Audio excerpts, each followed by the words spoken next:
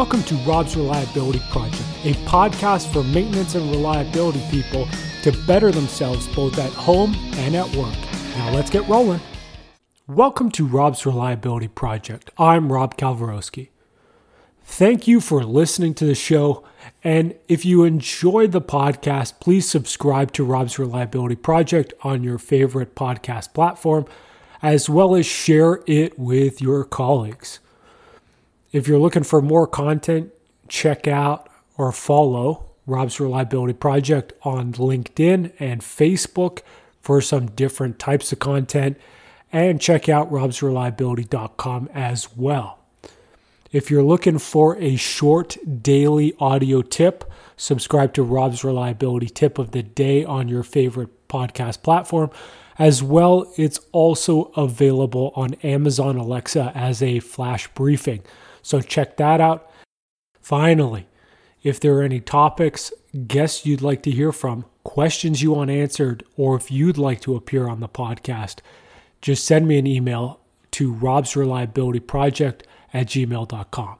Thanks for listening. Now let's get rolling. Hey guys, I'm here with Bob Latino. If you don't know Bob, he is the CEO of Reliability Center.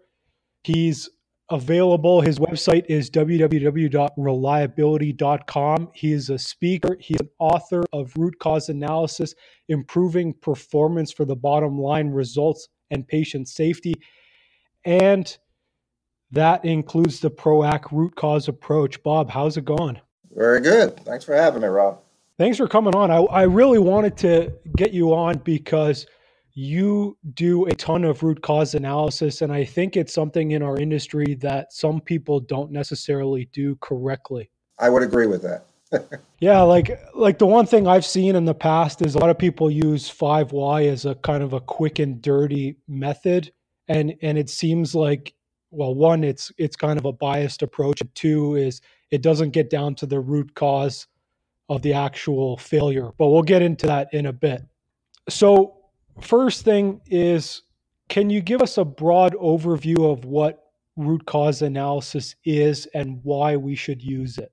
Well, I'll give it to you from my perspective, because as you just described, there's a lot of people that define it differently. So I can just define it as we espouse it. I don't think that there's a provider out there in the RCA business who likes the term RCA or root cause analysis, because it's a very misleading term.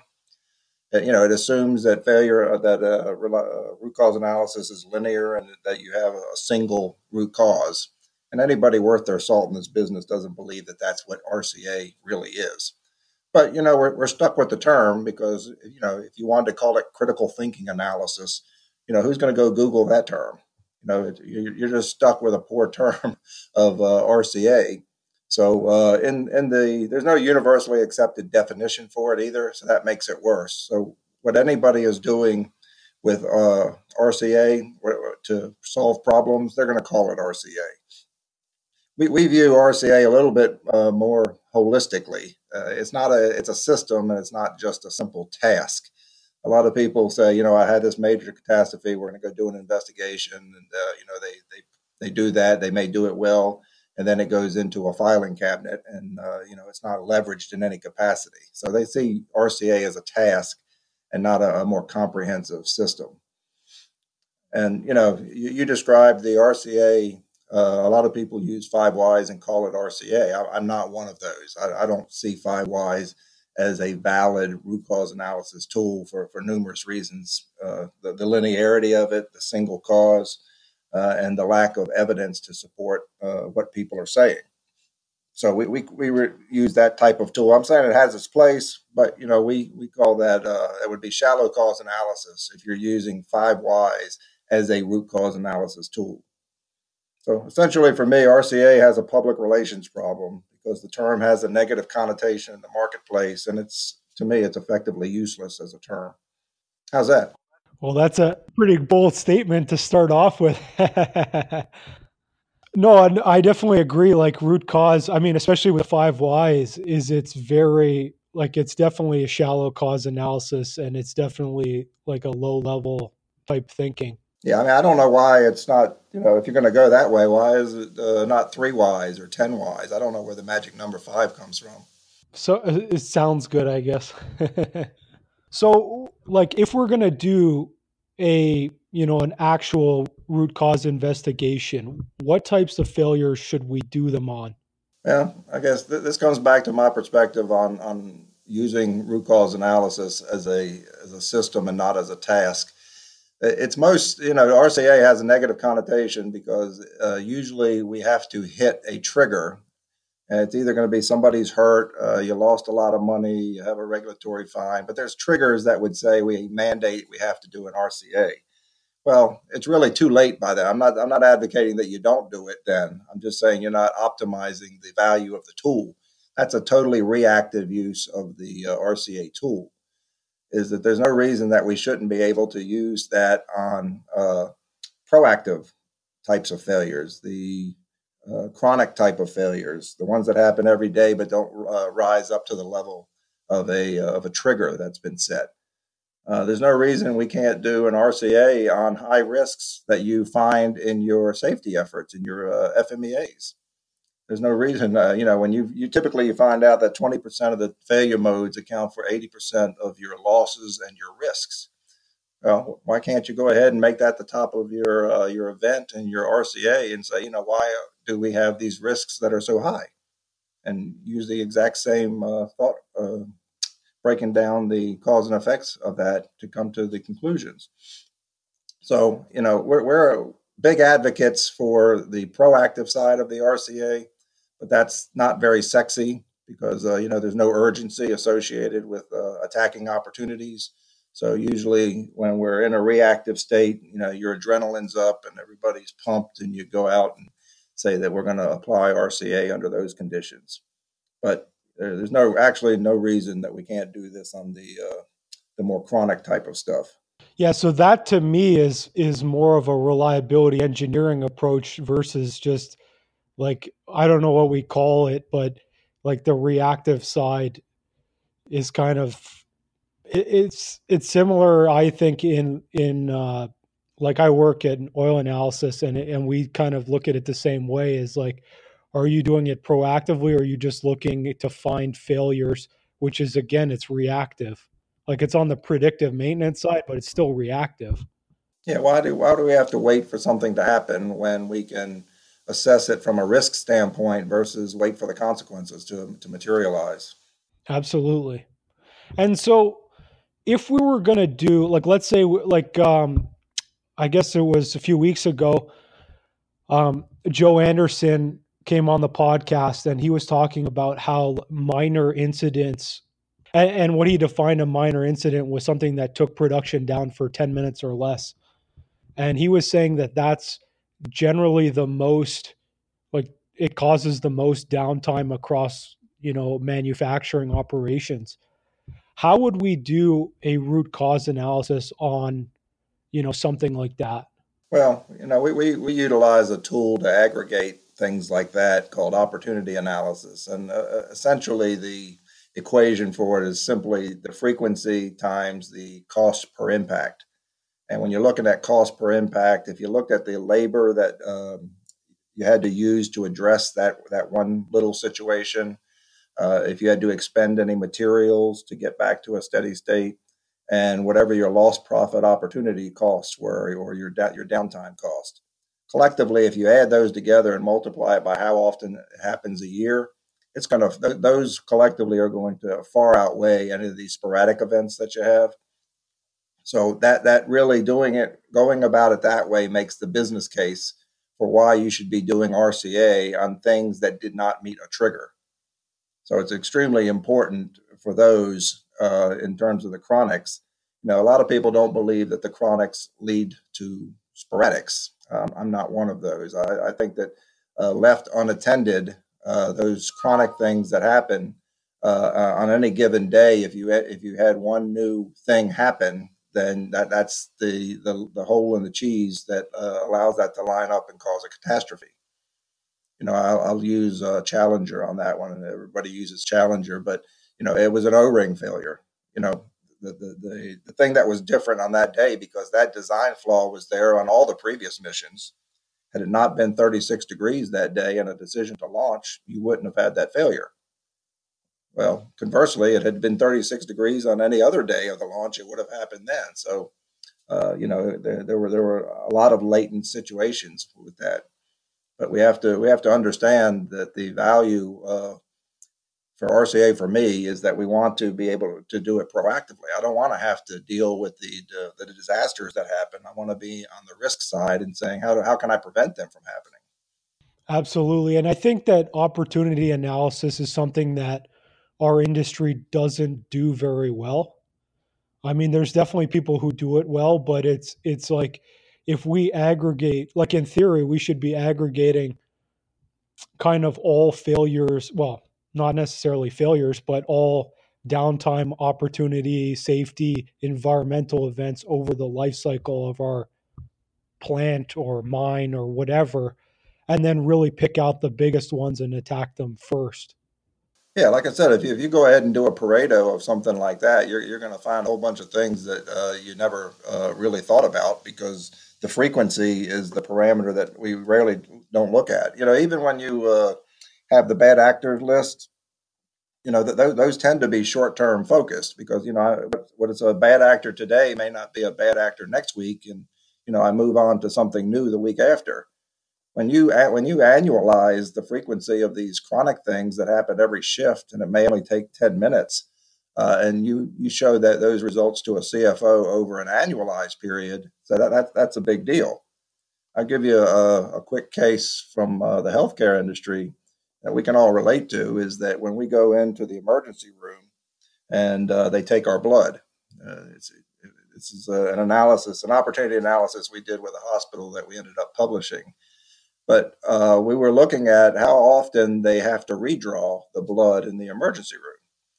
And we were finding out that, it seems like it's a no brainer. And that when, for whatever reason, you have to draw blood again, how much can it cost? Well, if you look at the hospital as a system, it's not just the person who's drawing the blood from you, but then it's got to be put into the container, and then it's got to be labeled properly. Then it's got to get to a lab, and then the lab has to look at it, and then it comes back.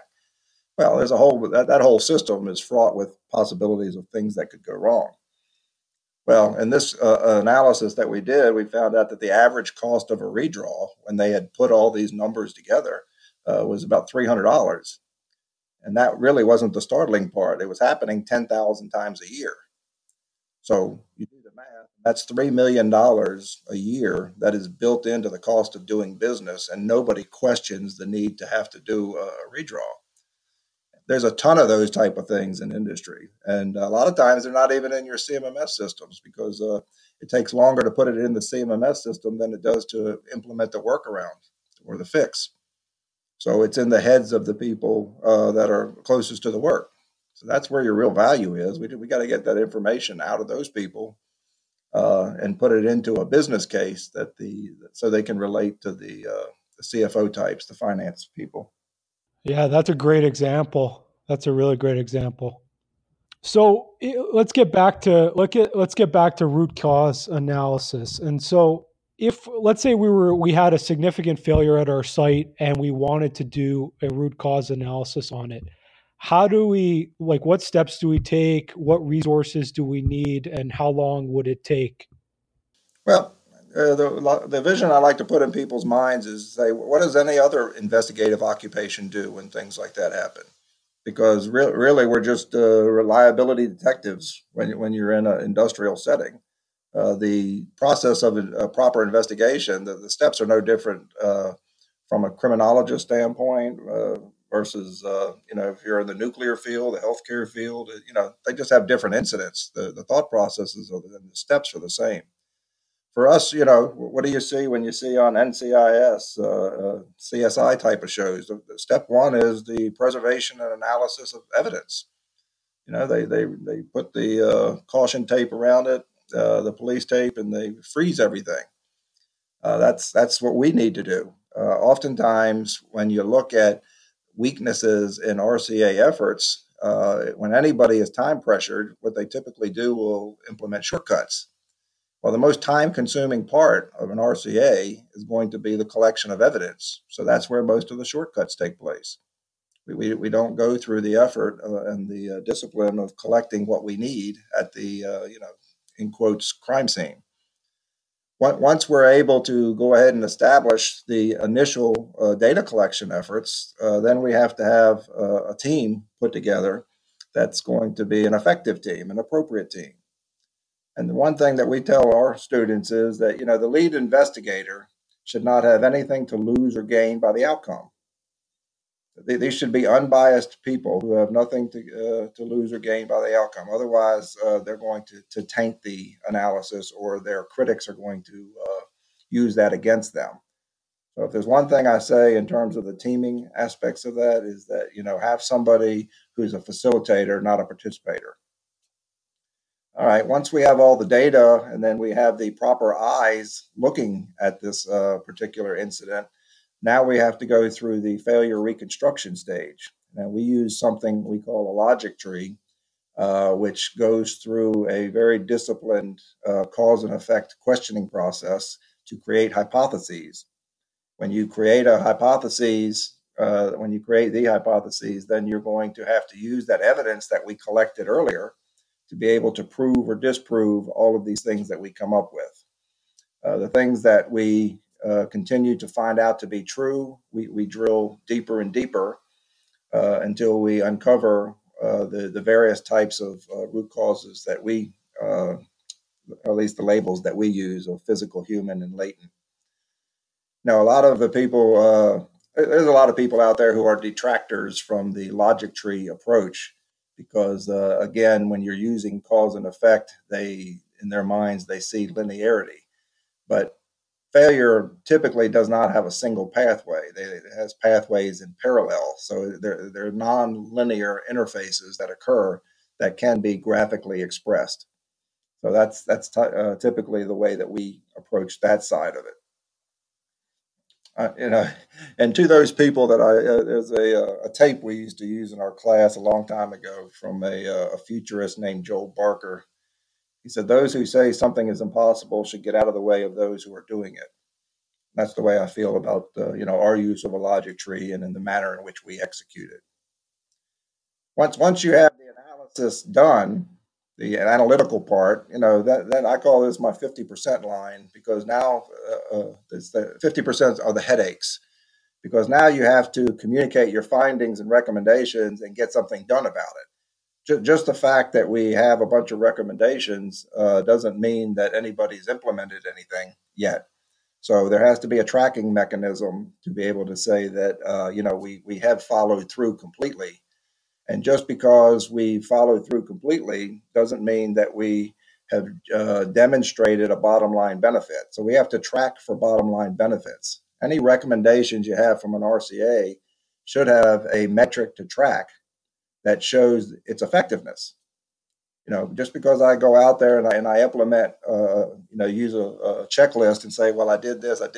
Well, that really doesn't matter. If things didn't get better, then you may have had the wrong recommendation. You may have done it poorly. You may have not have found all the right causes. So RCA effectiveness should not be measured by the fact that we did tasks. Something on the bottom line has to go back to those finance people you were talking to justify, to say, we took these actions and it generated this type of ROI. So when you take all of those collectively, those steps, for us, it spells out PROACT, which is just our brand of it. The PR is preserving evidence. The O is the organizing of the team. The A is the analyzing of the evidence. The C is communicating findings and recommendations. And lastly, the T is to track. That's a mouthful, isn't it, Rob? No, that was a great answer. So that's one thing I think that, again, is another thing that we struggle with, is like reliability engineers as a whole. We're really good at, coming up with recommendations, but we're not necessarily good at implementing them and ensuring that whatever we implemented is actually doing anything beneficial. Yeah, That's to circle back to finance. I mean, you're not going to get the money and the resources you need unless you can demonstrate that all of that activity is generating a net value to the organization. Yeah, I mean that's like now how do you I guess that kind of leads me to this next question. Um how do you feel about organizations that have like these general rules for root cause, like you need to do a root cause analysis on every failure that's over, X dollars or some safety risk. Like given that, the threshold is generally, I mean, I've seen them that are pretty low. Like how is it even possible to implement recommendation like that many recommendations that quickly? Well, I think that, and we're dealing with non-specifics here, but that if you have that many types of failures, if a lot of times those failures are similar, and that the types of causes that you come up with from a system standpoint, they're going to be the same. Because when you get down into systemic failures, deficiencies in our organizational systems, then they're going to affect a lot more than just the failure that you're working on. If you have a training issue in your organization where there's a lack of effectiveness of training, or we're not providing it to the right people, that's not going to be for the failure that you're working on. That's going to affect other areas of your operations. So systemically, organizational deficiencies aren't they don't affect one person. They're not made for one person. They're made for a population, and therefore you're working on more than the failure that you're on now when you address systemic roots. Hmm. Yeah, that's a good point. So let's get into that. So like what types of root causes, like you mentioned physical, human, latent. Do you want to break each of those down for us and kind of explain, like give us an example of what one would be? And Well, first of all, these are labels that we use: physical, human, and latent. And there's not a generic set out there, and different providers had different labels. But conceptually, when you're drilling down from an undesirable outcome that has occurred, you're going to go through all three of these phases. You're going to go through the physics of the failure. Then you're going to, beneath the physics of the failure, you're going to have a human contribution. It's going to be an error of omission or an error of commission. And then beneath that, where the meat is for a root cause analysis, is not understanding who made a bad decision. We typically don't care about the who. You want to understand why that person on that day felt it was the right decision. And when you start getting in and exploring human reasoning, which is one of our fortes, is that you want to say, that person didn't come to work. This is how they feed their family. They didn't come to work saying, I'm really going to screw up everything today. Their decisions were generally of well intent, and that normally anybody else in the same position would have made the same decision. So we have to understand why they felt it was the right thing to do. And that usually is going to uncover all these system flaws. These are our policies and our procedures, our training mechanisms, our uh, how we do our purchasing, for instance. And it's not always, these organizational systems also include the lack of managerial oversight. It doesn't mean that we don't have the rules. It means that people have veered away from the rules, taking all these shortcuts, and that when the shortcuts work out, all of a sudden they're heroes. But when the shortcuts don't work out, we discipline them. So where is the organizational oversight that starts to see this drift away from a standard because of these shortcuts, and we're not either fixing the standard or trying to stop the drift away from the standard that was set. So that's how it works out for us. Is that if you're not getting down into understanding the human reasoning, you're not doing root cause analysis. If you stop and you blame somebody, you're there's a saying for this, and I like it, and I forget where it comes from. But we as leadership often judge people on their decisions based on the outcome of the decision. However, we as leadership want other people to judge us on our decisions based on our intent. If you're doing a proper RCA, you should be looking at the intent of the decisions and not just based on the outcomes of the decisions. Yeah, that's like I hear that a lot in poker or economics. We talk about that called like don't be results oriented in your like when you analyze your decisions. Yeah, and, you know, this doesn't just apply to where we work, but this always applies in general about how we judge anybody about anything. But you know, you have to look for the rationale for the decision, and anything that didn't go as planned, we have to look at, you know, what was the intent, and why did they believe it to be true. That's really what RCA in our mind is all about. I did want to touch one thing that you were talking about, Rob, earlier. That when you know, how much effort do you put towards the RCA, and based on the severity of it, you know, you do a $5 failure, you do a $5 analysis on a $5 failure. But when you have something that hits that trigger, you know, you usually have a bunch of the suits show up for that, and then, you know, this is a high visibility type of thing. We don't want to do a shallow cause analysis where a root cause analysis needs to be done. You also asked me about the how long does this take, and then I wanted to quote a manager who asked me that, and it's a, you know, it's a very generic question. I said, well, my answer to him was, if you have a team that puts 25% of their time to the analysis, it will take 4 times as long to do the analysis, because the analysis will accelerate based on the priority of the event. And, you know, it's important to somebody who's important. When you look at the things that are triggered, they're urgent now, because it's, you know, typically your production is down or somebody's hurt or something like that. But think about how hard it is to pursue the opportunities when that urgency doesn't exist, but they may be 10 times more costly on an annualized basis than these sporadic type of failures. So this is a leadership thing where they have to understand, you know, what's the best way to leverage the finance side of the RCA, as opposed to only doing it after really bad things happen. There's a lot of money on the table for these chronic type of failures, much more money than you experience on the sporadic stuff. Sorry if I got off track there, Rob. No, no, no. So would you recommend like doing an opportunity like analysis kind of on an annual basis to see where your organization is and then kind of prioritize your work that way? It's probably too broad to be done, you know, depending on the size of your organization, to do it on the whole organization. I definitely, on operating and business units, I would recommend doing that type of work. And I'll be quite blunt with you, as I don't typically see people doing it at all, even though we teach it in every class that we do. And it's because there's no regulatory driver to do it. They don't have to do it. You know, once you cross that trigger, you know, you have a regulatory obligation to understand why it went wrong.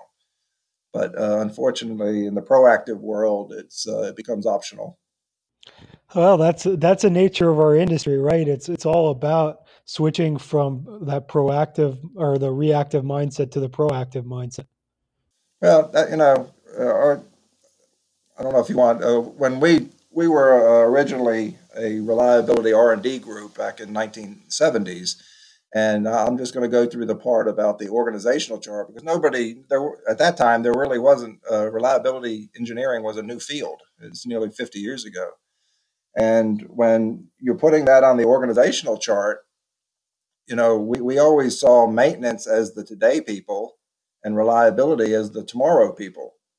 But if you put reliability subordinate to a maintenance department, then you're going to have people whose job is to be proactive. They're going to be having to yield to all the reactive work, and they'll get to the proactive work when they get a chance. They'll never get a chance. So that's why we had made those separate departments, that they couldn't be subordinate to each other.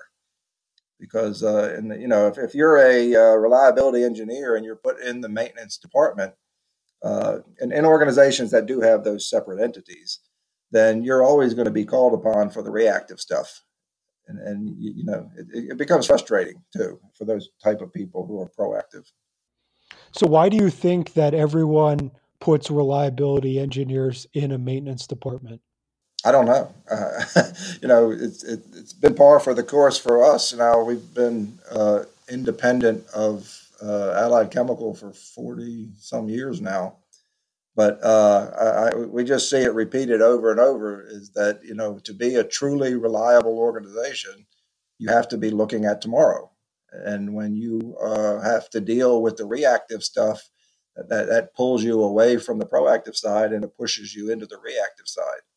So, given the choice, the urgency of the day is going to take over, and you're not going to be able to seize the opportunities of tomorrow. Yeah, for sure. And that's, and that's why you see, like, at least talking about what we're talking about is that's why you see the bigger sporadic failures take precedence over the small failures that happen every day. Yeah, those are the ones that get attention. But really, the more progressive managements are going to wonder why it got to that point. Why didn't we pick it up earlier? For sure. So, one thing I wanted to ask you, Bob, was how do we know that we got to the lowest level uh, for a cause? Because I think a lot of people, or at least what I've seen, is they stop at a level that's, higher than something that they can fix. Like you mentioned it, like where we're blaming the operator, we're blaming the mechanic for something. Now, how do we know we got to the actual lowest level? Well, getting you have to get for us. You have to get down into these latency issues. There's never a single latent root cause. When I was going through earlier of the physical, human, and latent, think about it. If you stop at the physical level, it's easier because we call those parts replacers. We say that we had fatigue on this, so we're going to go ahead and we're going to replace the part. Well, if you don't understand why you had fatigue on that part, then the next part you're going to have you're going to get to do another analysis because the same thing's going to happen. So if you go a step deeper and you say, well, we had this person who misaligned, and that's we're going to have to discipline them because we can't have people out there misaligning. So if you go ahead and you discipline that person, are you getting rid of the problem of misalignment? No, because you don't understand why that person didn't know how to align properly. Did you give them the training? Did you give them the tools? And how come there wasn't some supervisory oversight that realized that you had a person in a position that was not qualified to do the job? So unless you get beneath understanding why that person chose to align in the way that they did, then you're going to have more problems because you have not untapped the systemic contributions to the problem. And you could take these analyses if you wanted back to Adam and Eve, because I can drill down further into understanding why the regulatory laws are the way that they are, and then you're going to get back into Congress, and you're going to get into so how deep do you have to go in any given analysis? Well, for me, it's to the point you go to the depth where you have control to make the change. I don't, maybe my boss's boss had developed a procedure that was obsolete 20 years ago. Am I gonna go back and say, well, why would he have done that? No, it's irrelevant to me for right now. I'm not going to go back and understand why Congress does what they do because nobody would understand it. It's a matter of going down to where the solution is obvious, is that when you get down and you understand that these mechanisms that are put in place to help us make better decisions aren't working, then we have to fix those mechanisms. Awesome. Let's get one more question in before we wrap up. And so that last question is, what do you think the most common mistake that you see that people make doing a root cause analysis, and how do we avoid making that mistake? Well, I think that the most common mistake people make is that they already know the answer, and that why the heck do I have to put this RCA team together when I have the answer? So they just go through the motions of having this team uh, get to the same conclusion that they wanted them to. So they drive them to the conclusion that they want. This is what happens when you put the expert in the nature of the failure in charge of the failure. is that they will lead the team to predetermined conclusions. And when you're on a team with the perceived expert, then they're very intimidating because they're probably the old timers like myself, the veterans out there, and you don't want to ask the seemingly stupid question to this person. So we just tend to agree. We roll with it. So we forego the discipline and the depth of asking, how could something happen, using evidence to back it up, drilling down past the who done it and getting into the systems that made sense at the time. So I think a lot of times we take the shortcuts because the expectation is not there to actually go through all the discipline. Yeah, and I think that also, like you mentioned an expert, but it also comes back to what you said at the beginning of the podcast where you said having somebody who's a facilitator who has, who's unbiased. Well, there's a book years ago, and he had a lot of books, Eli Goldratt of The Goal. One excerpt I took out of that book was an expert is not someone that gives you the right answers, but someone that asks you the right questions. That's really what someone who leads an RCA team should be. Even if you had the answer, you shouldn't give it to them. You should ask them a question so that they have to derive that in their own minds. They have to derivate going through the cause and effect relationships to come up with what you want them to come up with. But if I just give somebody the answer and they didn't have to go through that in their mind, then they didn't learn. Absolutely. Yeah, they didn't learn. They didn't even like they'll probably repeat the mistake, or they won't be part of the change, like the culture change either. Well, I mean, that's like the organizations that will have an RCA software program where you simply it goes through a series of drop down boxes, and you just keep picking until you don't have to pick anymore because you've met some regulatory requirement that you've picked enough boxes. That answers the question. That's why there's five and five whys. But a lot of about the difficulties of our business, and I speak in general, is that we're in the business of uncovering the truth, and most of the time people don't want to know the truth. So there's the rub. You're going to have the fortitude to fight for the truth because you're going to get a lot of resistance because the truth usually involves that leadership was involved in the sense that they're in charge of policies, procedures, and all of these organizational systems. And if they're flawed, they perceive that as you blaming them. However, when we're at a human root and we have that mechanic who misaligned, we have no problem disciplining them. But when you turn the mirror around and you look at it and say, you're part of the problem, that's when everything starts to collapse. It's easy to place blame on somebody that's not yourself. Yeah, it gets right back to that, judging people based on outcomes versus intent. Same thing. So, I mean, first off, Bob, thanks for coming on the podcast. Thanks for sharing your expertise on root cause. If someone wanted to buy a root cause analysis from Reliability Center, how would they get in touch with you? Where could they find your stuff? Just reliability.com.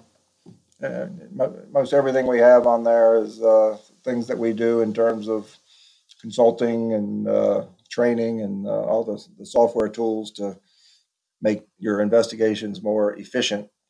So that's typically how we operate out of there. Perfect. And then are there any conferences that you're going to be speaking at, or any books that you want people to read that you've written, anything like that? The books should be on there. The Improving Performance for Bottom Line Results, that's in its 4th edition right now. There's another one. It's basically a rewrite of that same book, except for the healthcare industry. It's the PROACT approach to patient safety. So those two, or if you wanted to catch up on methodology. So other than that, I'm on LinkedIn. As you know, Rob, I'm heavy on LinkedIn. So if you looked me up on LinkedIn and want to have any type of conversation or if I can give you any uh, reference guides and tools to help you go ahead and do better investigations, that's what we're all about. Perfect. Yeah. So everyone follow Bob on LinkedIn. I'll put the link to his profile in the podcast notes. Um, Bob, one thing I want to have you back on to talk about the correlation between reliability and life. Yeah, that ought to be interesting. You're definitely going to have polar opposites on that one. There's that one. And then I also wanted to talk to you about your investigation into reliability and safety. Yeah, it's been quite an interesting topic, and I've bounced around on the two different. I go to the different conferences on safety, and then I go to the conferences on reliability and maintenance, and they could not view it more differently. And I'm just trying in the middle, trying to figure out why they both see it so differently. I've written, and I guess I seem like an instigator going from one side to the other side, but I'm truly just trying to understand how such bright people on both sides see it so differently. Yeah, we'll have you back on to talk about that more. Yeah, I look forward to it. Perfect. So, Bob, thanks for coming on. For everyone who's listening, subscribe to the podcast. It's available on, I believe it's 11 different platforms now. Wherever you get your podcast, subscribe to it. Rob's Reliability Project. If you have any questions or inquiries, or you want to appear on the podcast, email me at Rob's Reliability Project, all one word, at gmail.com. Or you can, again, just message me on LinkedIn. Bob and I are LinkedIn warriors, so we're always on there. There's on my LinkedIn page. If you look at all the articles on there, there's a lot of really decent reference guides related to why parts fail, and a lot of different tools that you could use. So I invite you to go ahead and take advantage of just downloading those. Perfect. Yeah, do that. And then also one thing I wanted to mention was I got a demo from on the ProAct software, and you guys have a bunch of uh, I guess they're root causes in there over, how many ever 20, 30 years of experience. And there's really a ton of value in there. And so for anyone who's out there looking for a software, hit up Bob for, you know, maybe purchase it, or hit up Bob for a walkthrough. It's a great software. There's tons of value in there. Yeah, I would like to put a plug for that. That's the ProAct on Demand. That's a cloud application where you don't really even need us involved in it. It's a subscription once a year, and it has the RCA templates as a feature within them. And I think it's like $50 a month or something. If you're looking at a cheap buy-in, if you're not working on a failure where you're going to get 10 times that, then it may not be worth it to you. But for that kind of money, you can go out there and make millions off of it on those chronic failures that if you annualize them. So thanks for reminding me about that. No, absolutely. It's a great software, and I was very impressed with it. Yeah, thank you.